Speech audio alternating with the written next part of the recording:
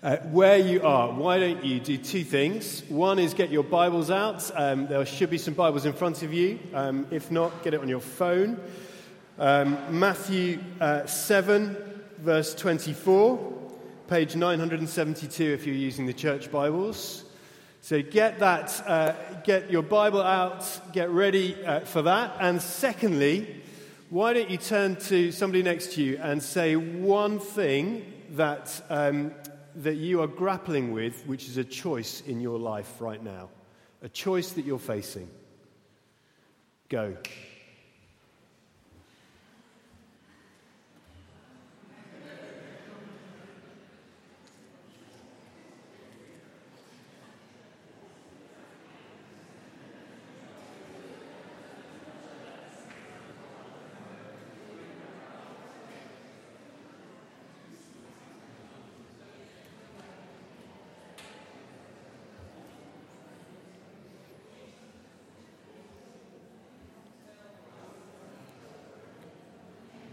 Like, it can be a huge thing or it can be a really itty-bitty tiny thing. It really doesn't matter. Have you had the opportunity?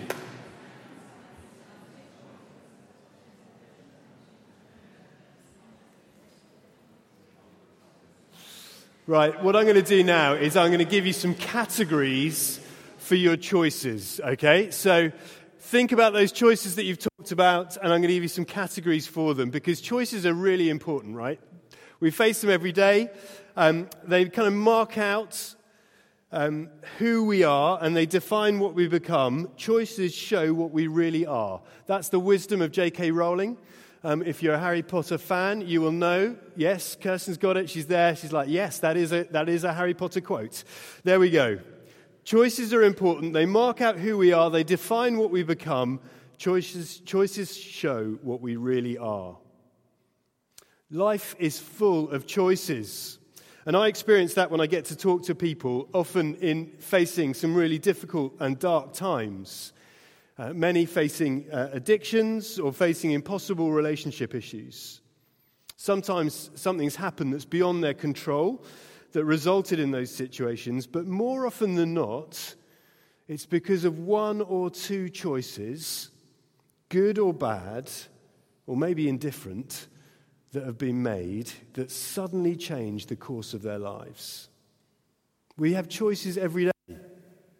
Whether I turn up to work today, whether I take that drink out of the fridge, whether I choose to revise, whether I switch on that TV channel or click on that website, whether I choose to forgive, whether I choose to spend time with my family, whether I choose to flirt with that person in the office. We have choices all the time. But there are different categories of these choices, and that's what I want to think through first. Firstly, there's the win-win choice. Just think about the choices you were talking about. Are they a win-win choice? That's the best kind of decision, the best kind of choice that we have to face, isn't it? We often don't recognize it at the time because for some of us, any choice drives us to distraction. But so many of our decisions, so many of our choices are win-win choices. Which school or university? Which job or career? Whether to buy this phone or that phone. We may spend hours wondering and deliberating, but in the end, let's face it, it's a win-win choice. Then at the other extreme, there are the lose-lose choices. Choices have to be made and you can't duck them. Even if you find yourself between, well, a rock and a hard place, that's going to be appropriate for later. I have to say, I think our politicians are often making choices in that sphere. Whatever you think of the job that she's done, Theresa May found herself with this choice at the end. Keep going with another Brexit bill, which you know is going to fail because Parliament isn't with you, or resign and give up the fight, the power, the influence in the country that you love. Lose-lose choices are not easy for anyone. But then there are win-lose choices. And I think this is the kind of choice that Jesus puts before us today. Let's look at this passage. Matthew 7, verse 24, page 972. It comes at the end of the Sermon on the Mount. There's been a great chunk of teaching that Jesus has given his friends, his followers, and then the crowds as they've gathered. And then he says this, and it's the end of this big sermon. Therefore, everyone who hears these words of mine and puts them into practice is like a wise man who built his house on the rock. The rain came down, the streams rose, and the winds blew and beat against that house, yet it did not fall, because it had its foundations on the rock. But everyone who hears these words of mine and does not put them into practice is like a foolish man who built his house on sand. The rain came down, the streams rose, and the winds blew and beat against that house, and it fell with a great crash.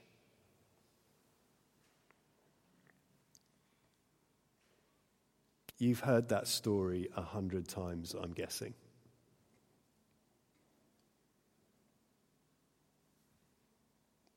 I think what Jesus gives us here is a win-lose choice. It's one of those choices that you have to get right. I remember when we were first moved to Oxford and we were looking to buy a house. We found a great place near Botley, which we absolutely loved.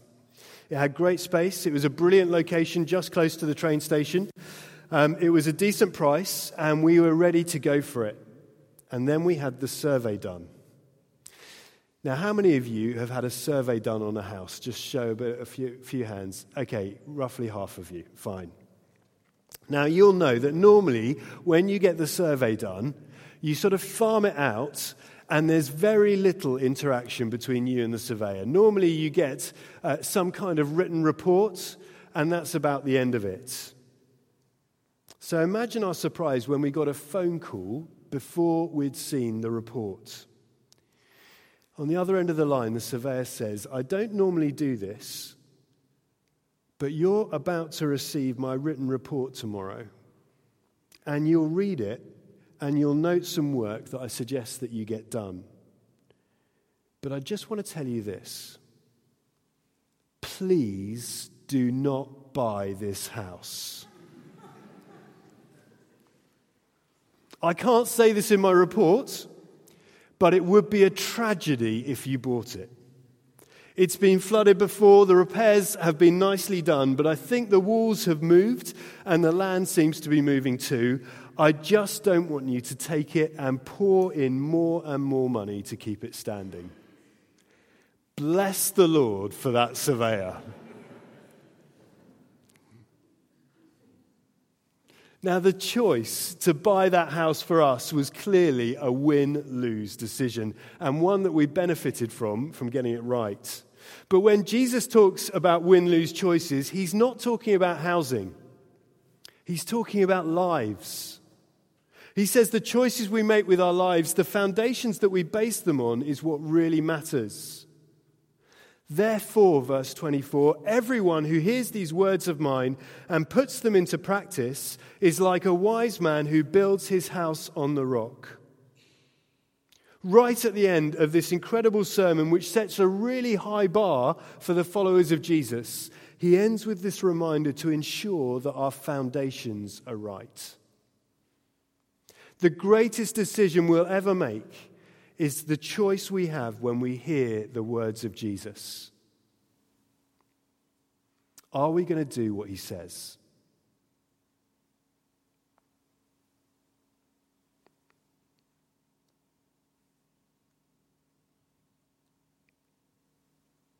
One of the big choices we face is what's going to be the foundation of our lives, or who is going to be the foundation of our lives. Now, at a later stage in the Hayward history of housing, we bought a new build house. Solid foundations this time. But what struck me was the length of time it took to get the foundations in place, which seemed to take forever.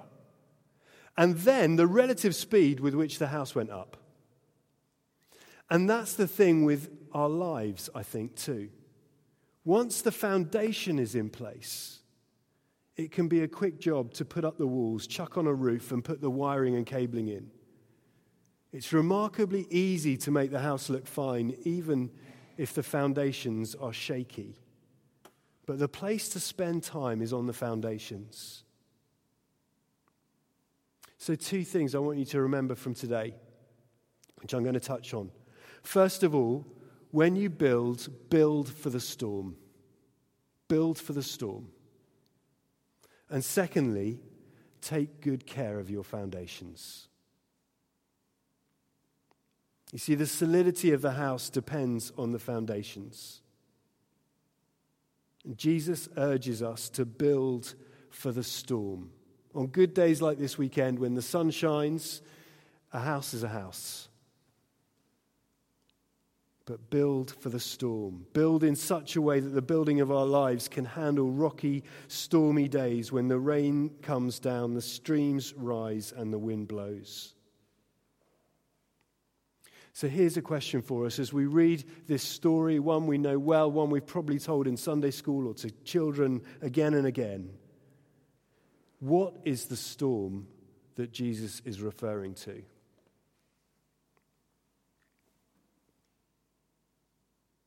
Just think for a moment, what's the storm he's talking about?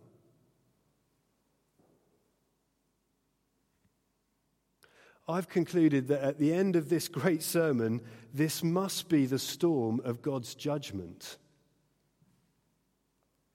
It might be more than that, but I don't think it can be less than that. There's a day when God will judge, and there is a wise and a foolish way to live in the light of the fact that God will judge. It's there again and again in this sermon. Just flick back a couple of verses. Chapter 5, verse 21. You've heard that it was said to people long ago, do not murder, and anyone who murders will be subject to judgment. Verse 29. If your right eye causes you to sin, gouge it out and throw it away. It's better for you to lose one part of your body than for your whole body to be thrown into hell. Chapter 6, verse 1, be careful not to do your acts of righteousness before men, to be seen by them. If you do, you will have no reward from your Father in heaven. Or 7, verse 19, every tree that does not bear good fruit is cut down and thrown into the fire. You see, Jesus throughout this sermon foresees a future. And it's a future where he's judge. The God who made us ultimately will judge us. And at the very least, this storm is the storm of God's judgment. It's the flood of Noah. It's the flood of Moses or Jonah. But it may be more too. You see, when the storm hits, our foundations are exposed, aren't they?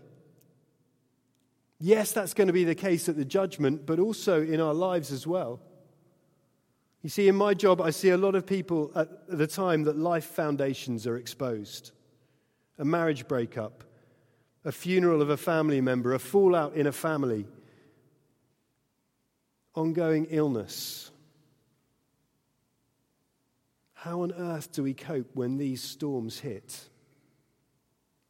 Does what's at the core of my life, my foundation, give any hope in those storms? This story is not just wisdom to get through life with all its ups and downs. Ultimately, it's about how to get through death as well as life. And the trouble is that when we're not in the storm, then it's so easy to keep building on shaky foundations and not notice. It's easy to carry on with life and not worry that there are cracks in your ceiling, that the walls are shaky. When the weather's good, we can paper over the cracks and ignore them. But when the storm breaks, as it does for each one of us, our life foundations are exposed. So as Jesus ends this sermon, he says, check your foundations. He's taught and spoken about so many things, about obedience, about our devotion and our ambitions, about our relationships. And as he concludes it all, he says, check your foundations. Look at the life you're building. Check your foundations, because this is the biggest choice you're ever going to make. And all your subsequent choices and decisions will be shaped by this one. Build for the storm. So how should we build? Well, everyone who hears these words of mine and puts them into practice is like a wise man. What are these words of mine? What are the words that we need to put into practice? Well, the answer has to be this sermon, doesn't it? It absolutely does not mean turning over a new leaf or trying harder or finding a new resolution. Throughout this sermon, Jesus' moral teaching is designed to show how high the standard is and then to expose to us that we failed to reach it. Again, flick back. 5 verse 17. Do not think that I've come to abolish the law or the prophets. I've not come to abolish them, but to fulfill them. And then verse 20, for I tell you that unless your righteousness surpasses that of the Pharisees and the teachers of the law, you will certainly not enter the kingdom of heaven. Or what about verse 48? Be perfect, therefore, as your heavenly Father is perfect. Or 7:12. So in everything do to others what you would have them do to you. Do you see how high that bar is? Can you do that? I can't. You see, the living God knows us and he knows our ways. And he knows that we've failed to keep this law. But simultaneously, as he teaches that high bar, as he calls us to that high bar, he urges us to throw ourselves on God's mercy. You know where this sermon starts, right? It starts with the Beatitudes, doesn't it? Chapter 5. Blessed are the poor in spirit. Blessed are those who mourn over their sin. Blessed are the meek. Blessed. Here's the bar, but blessed are the poor in spirit. Blessed are those who mourn over the fact that they can't get there themselves. Blessed are the meek who stoop low.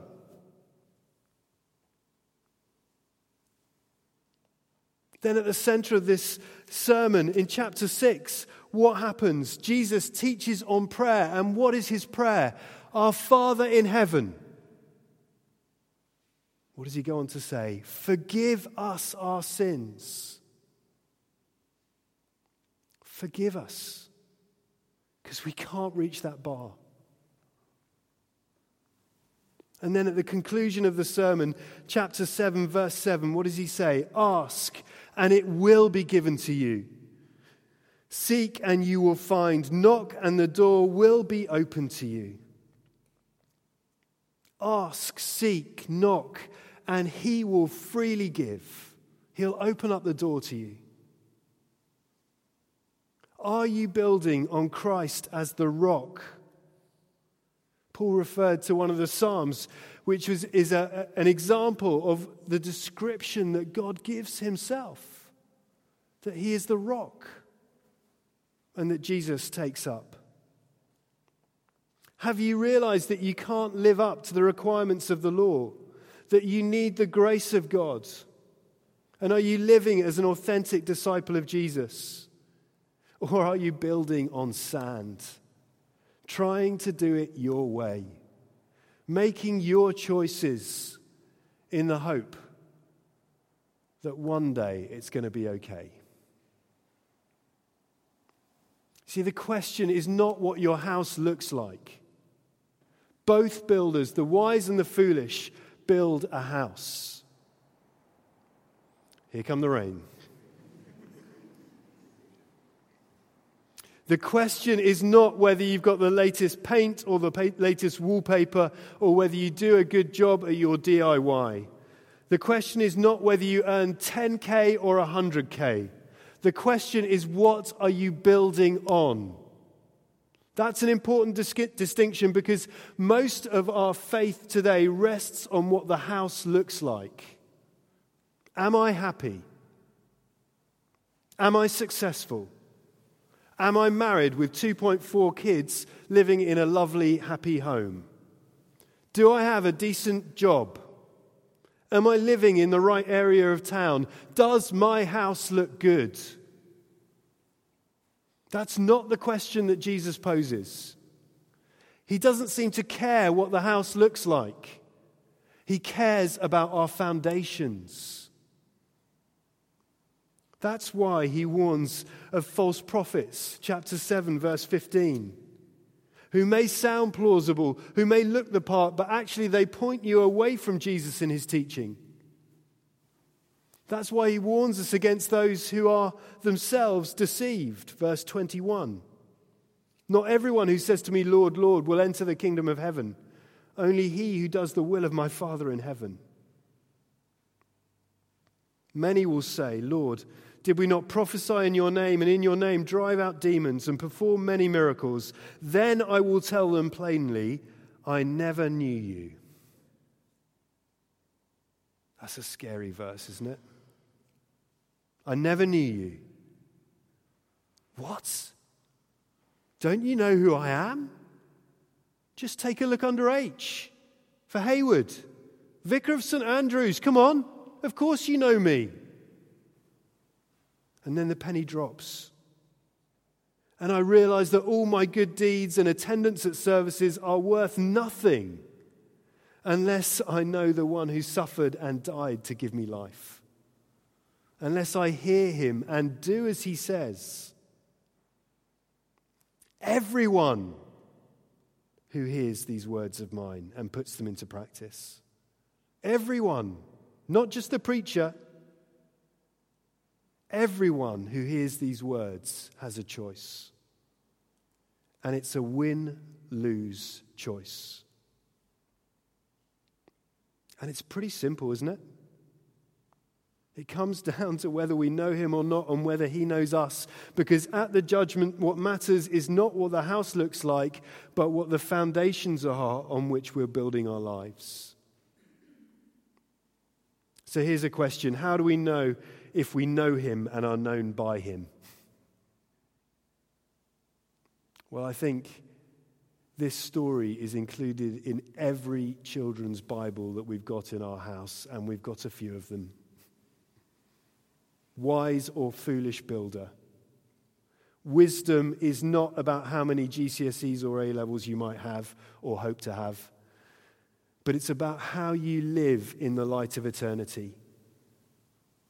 It's about whether you know the one who's the way, the truth, and the life. The wise man hears the words of Jesus, but so does the foolish man. He hears them too. Both the wise and the foolish sit in church and listen to sermons. Both listen to Christian music. Both download podcasts from the latest popular Christian preacher. Their houses, certainly in the good times when the sun is shining, may look very similar. But the difference lies in the foundations. And that's what Jesus seems to care about. Only one builder realizes they can't do it and welcomes Jesus who has done it. Only one has solid foundations. Both might be sitting here this evening, drifting in and out. Both might be taking notes, but one of them walks out and puts these words into practice. The other walks out and nothing changes.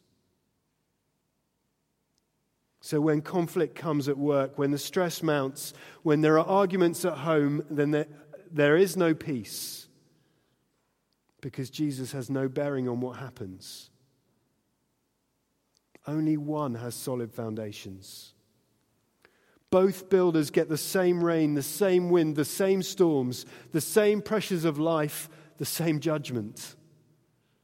Both see times where their health, their work, or their family life is tough, where it seems that every decision is lose-lose, and God's judgment awaits them both.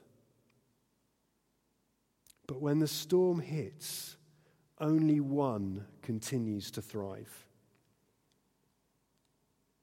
It's all about foundations.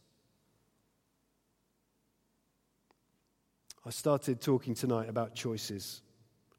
And at the end of a sermon, when we've read some Bible, we have a choice. We can put it to one side, nice sermon, and not think about it again.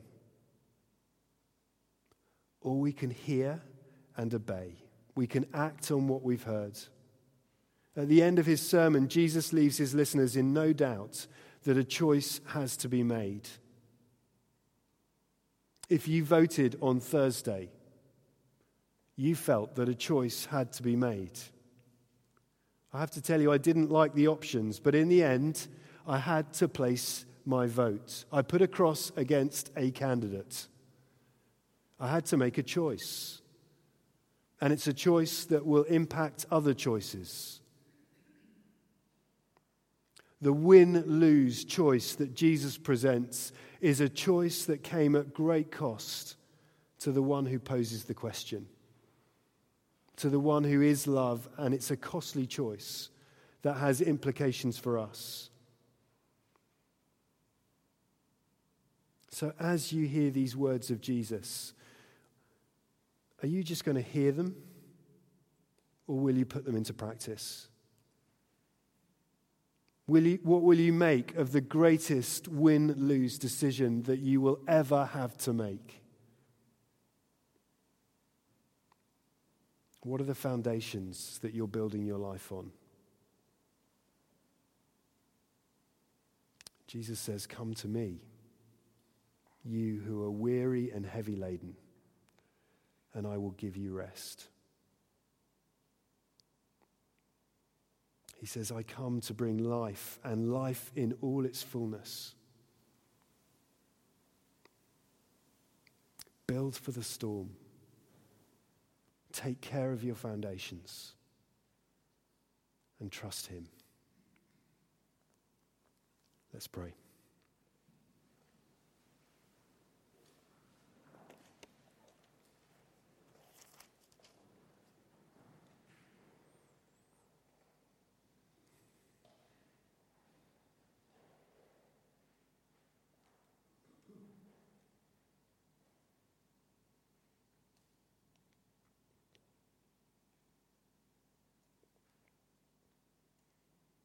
In you, O Lord, I have taken refuge.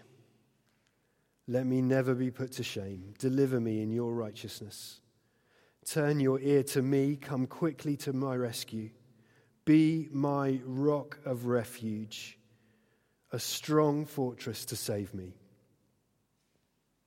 Since you're my rock and my fortress, for the sake of your name, lead and guide me. Free me from the traps that are set for me, for you are my refuge. Into your hands I commit my spirit. Redeem me, O Lord, the God of truth.